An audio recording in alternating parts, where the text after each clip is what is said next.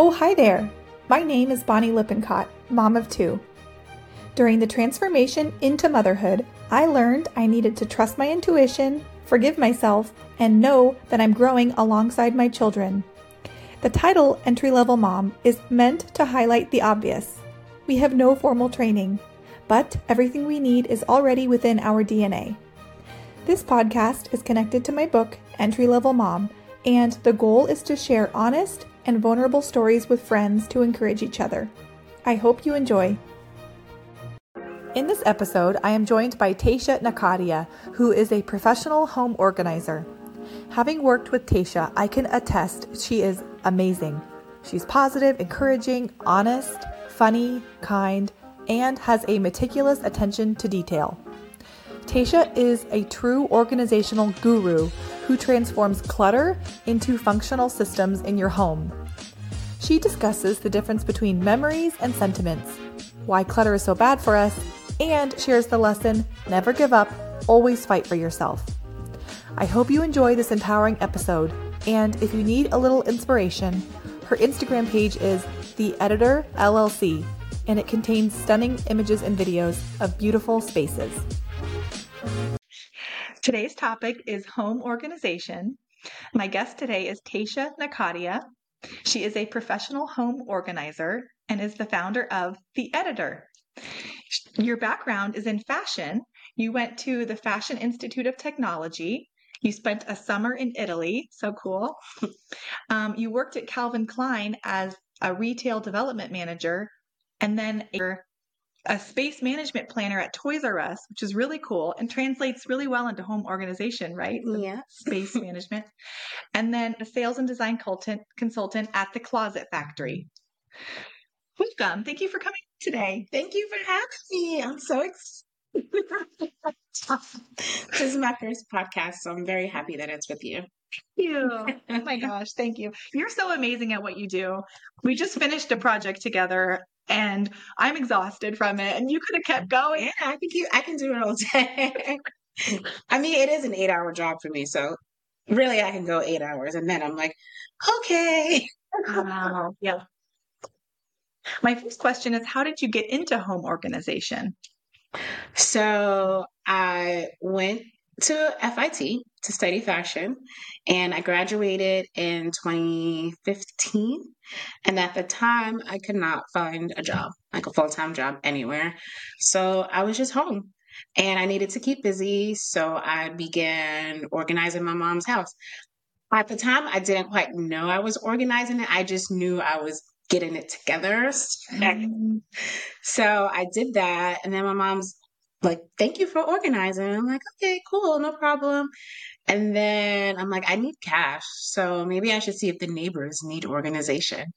So then I ended up creating flyers and handing it out throughout the neighborhood. And I got some clients. It wasn't a lot of clients, but it was enough to give me some extra cash and not sit around in the house. And then once I got a job, I quit. I quit on myself. Still. But I'm back. So, yeah. That's so interesting. You started it out of necessity, kind of. It was a natural, like you got the house in order. You just automatically did that. Yeah.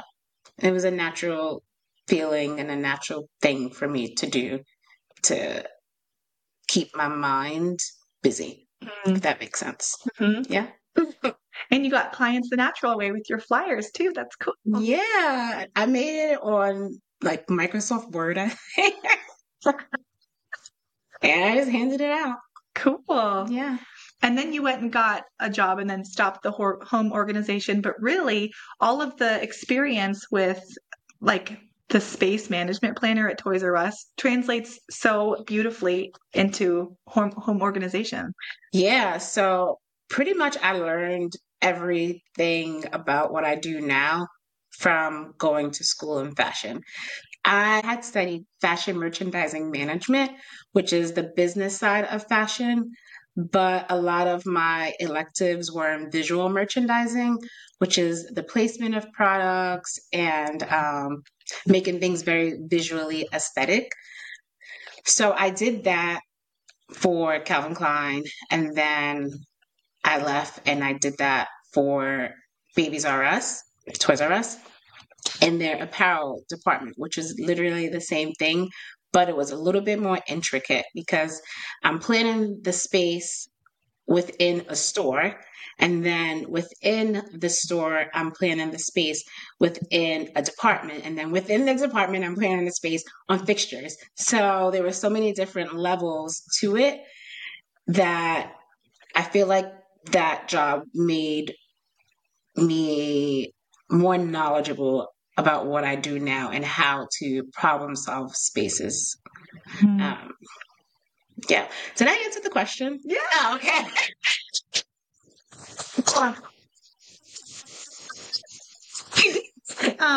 That's fascinating. And that's true what you said, that you can build on your experience. Mhm. All of the experience can apply to whatever you're doing in general.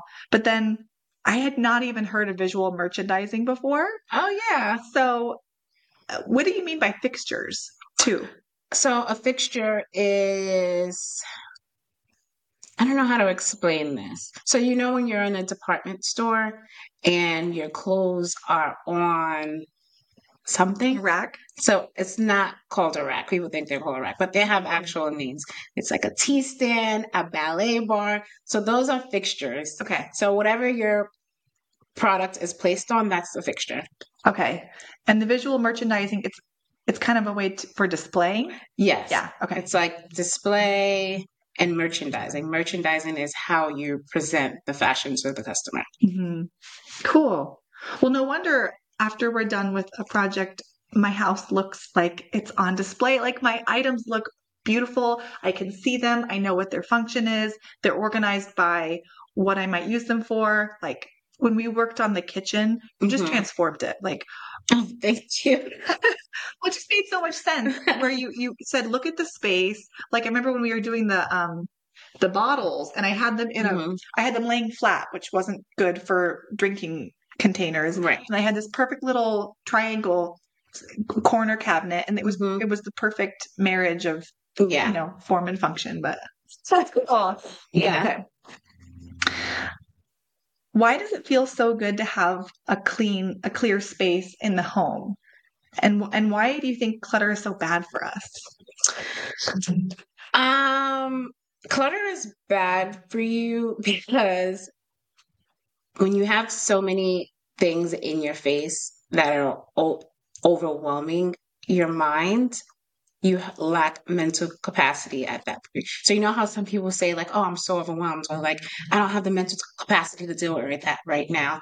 Sometimes it's not just because you have a lot of things going on. Sometimes it's because you just have a lot of things. Yeah. As someone who has a lot of things, Yes. to take up time and space in my brain. Exactly. So in your mind, you have this constant to-do list that, oh my gosh, I hate my desk and what it looks like. So that's always on your mind. So if you're working at your desk, you already feel overwhelmed because you're at work. And then you feel way more bogged down because you have this disaster that you're working in the midst of. So if you think about, you sit down at your desk and it's a clear desk, there's nothing on it except like your notebook and your to-do list, you'll go to your desk and say like, all right, let me start work today. You feel much lighter and your mental capacity is so much greater for you to get the things done that you actually set to get done. That's so true. Yeah. Especially when I can relate to sitting down at my desk. And sometimes it's not even my conscious, it's my subconscious that's, I hate this desk. Why is it always like this? It does bog you down. And if you sit down to a clear space, you can get work done faster and you feel lighter. Yeah. Very much so. So then why is it so hard to get started? Why do I experience mental blocks with spaces where I just don't know where to begin? I think it's hard for people, one, because they've already been overwhelmed and they have been overwhelmed for so long that it becomes very heavy. So I think that's the main reason that it's just very heavy and it's just a huge weight on your shoulders. But I think the second part of that is sometimes you don't have to think about the big picture. So, say, like, your home is cluttered and you need your home organized. I like to tell my client, like, don't think about your entire home right now. What space do you use the most in your home? It's the kitchen. Okay, great. So then let's organize the kitchen. We'll do the kitchen first, and then everything else will happen in stages. But we're going to make a priority list about how we'll tackle this instead of saying, let's organize the home, because that's already overwhelming in itself. For me, if someone hired me to organize their home, I automatically say, what's your priority list? Because even as an organizer, I'm not going to overwhelm myself and think I can tackle your whole home. So yes, pick a space and do it. And do not pick a space and say, okay, I'll do 2 hours today here in the kitchen and then pick up another 2 hours in the kitchen. No. Take a Saturday and do that entire kitchen from start to finish, because creating little pockets and segments of how you're getting through the kitchen will never work, because you know what? That pile that we push to the side so that you can do it tomorrow may not happen tomorrow. So that pile is going to last until whenever you can do it again. And who knows when you're going to do it again. Just clear a day, do the space so that you can move on. You'll feel much better that way. Yeah. That's a good process. That makes logical sense. Yeah. Not to time block it, but kind of just start to finish. Yeah. I like that. And then I like what you said about prioritizing it, prioritizing the space, and then perhaps starting in an area where you are the most often. Yeah. Likely it's your kitchen. Mm-hmm. And once that's taken care of, you can move to the next number 2 and number 3 and number 4. And then it's important to be realistic. Yes, very important to be realistic. If you don't have the time to do it, don't start it. Don't start it if you don't have the time. Or hire Tasha Nakadia from The Editor. I endorse this message. Hey, ask for help when you need help. Exactly. So a lot of people, they invite me over to help them and they're like, oh, I'm so embarrassed. And it's like, don't be embarrassed. This is why I'm here. This is why I'm employed. I'm here to help people and I'm good at it and I love to do it. So why stress yourself out if you have someone who just wants to organize? Give me all the work, guys. Well, it's true what you said about when I first met you, and every project we kind of do together, I think I do feel a little natural embarrassment, but you're so gentle and genuine and gracious that it goes away immediately, because you're just so amazing at what you do, and it's okay to ask for help if it's not a natural gift like it is for you for someone else. So that's cool. And you're a busy mom, so yeah, get it. Support each other. Yeah, thank you. But that's true about why it might be hard to get started, because it gets heavier and heavier. That makes sense. So you've helped me through the years with kids' clothes and toys and kitchen and office. Why do you think? I think that kids' items are tricky. They are for me, at least. Why do you think kids' clothes and toys are tricky to organize or declutter or clean?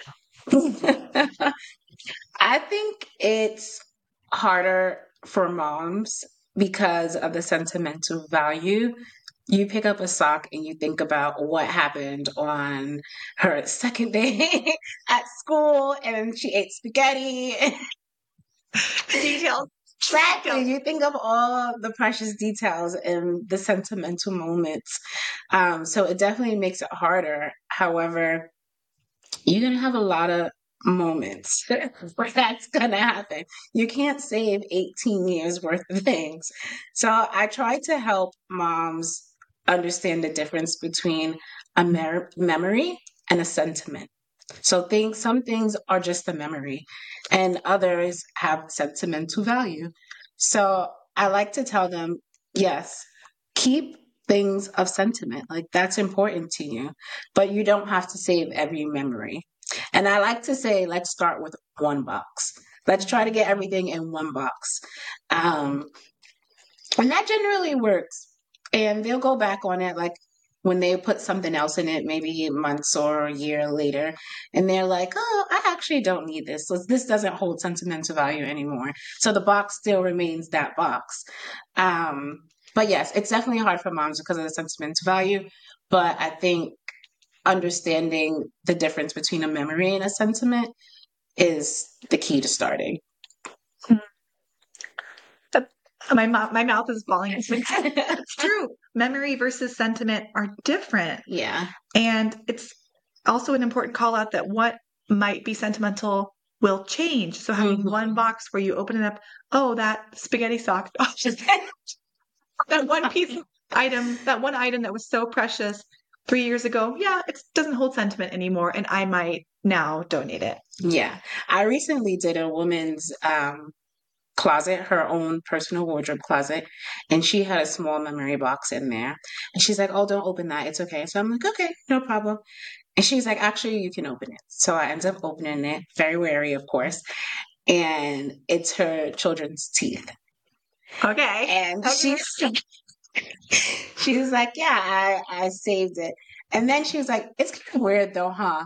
So she ended up getting rid of her children's teeth, but she had kept them. I don't know how old her kids. They were definitely still young, so maybe like 10-ish. But she thought it was of sentimental value, and now she's like, no, I actually don't need it because I actually think it's kind of weird. And then she got rid of it. So it changes over time. Yes, she was saving those teeth for many years, but because I have a box that when Max loses his teeth, he saves his own teeth. He elects not to do the tooth fairy, so he has a little box. He might be a dentist or something one day because he's very interested. But if he didn't do that, I might also be the one that saves the teeth. I can see. I'm probably going to save my children's teeth. I'm not going to lie. But I also can see me one day being that mom that's like, right, like I've had enough time with this. I can let it go now. Yeah. Yeah. That might be part of our human experience too, is spending enough time with the item. Because you and I have discussed this, like the minimalistic way of living, how it's like idealistic, but we do live with physical, like with matter and physical objects. And yeah, I wonder if part of wanting to hold on to it is just you need it for maybe a few more years. Yeah. And then you can discard it. I'm not a mom. However, I can imagine that you want to hold on to your child's youth and innocence for so long that that's something tangible that you can hold on to. Like, they lost this tooth when they were 5. Like, you're still holding on to that 5-year-old child. So I get it. But like all things, it has its moment. Yeah, it has its time. Yeah. Perhaps. Yeah. Do you have any tips or tricks for listeners who just aren't sure where to start? You kind of answered this in a previous question, but anything else that you want to highlight that you think would be a tip or a trick if someone's looking at a room and just not sure where to start, maybe? Do I have a tip or a trick for you? I feel like I kind of answered that in the last one, just like picking a space and starting within that space and ensuring that you get the majority of the organization done in one day versus putting it off for weeks and weeks. Yes. And time blocking it and being realistic on how long it will take. I fall into that a lot where I pull everything out of the closet. I lose all my dopamine and I'm just like, nope, I'm done now. Yeah. Knowing it might take a whole Saturday. It'll likely take a whole Saturday. Yeah. You know what I can say? When you decide that you're ready to organize, also have the decision to be ready to part with things. Be ready to edit the space, because the number one reason why people get very unorganized is because they have too many things. Why are you looking at me? They have too many things and it just ends up all over the place because you're looking for something specific and you can't find it. So it's just like everything ends up all over the place. So when you do decide to organize, also be prepared to let go of some things. And that is a mental space that you have to be in, because editing, decluttering, however you want to call it, is hard. I understand that it's hard. It's hard for me sometimes, depending on what it is. But you definitely have to be ready to do it. So yeah. That's really wise, to be in the mental space to edit and let go before you begin it. Yeah. Yeah. As someone who has 25 HDMI cords, I agree. Logically. We will revisit that cord box. Good pun earlier. We were down to the wires. That was funny. I'm also a comedian on the side, just an FYI. Part of working with you is so fun because you're such a great conversationalist in general. Thank you. What would you tell your younger self?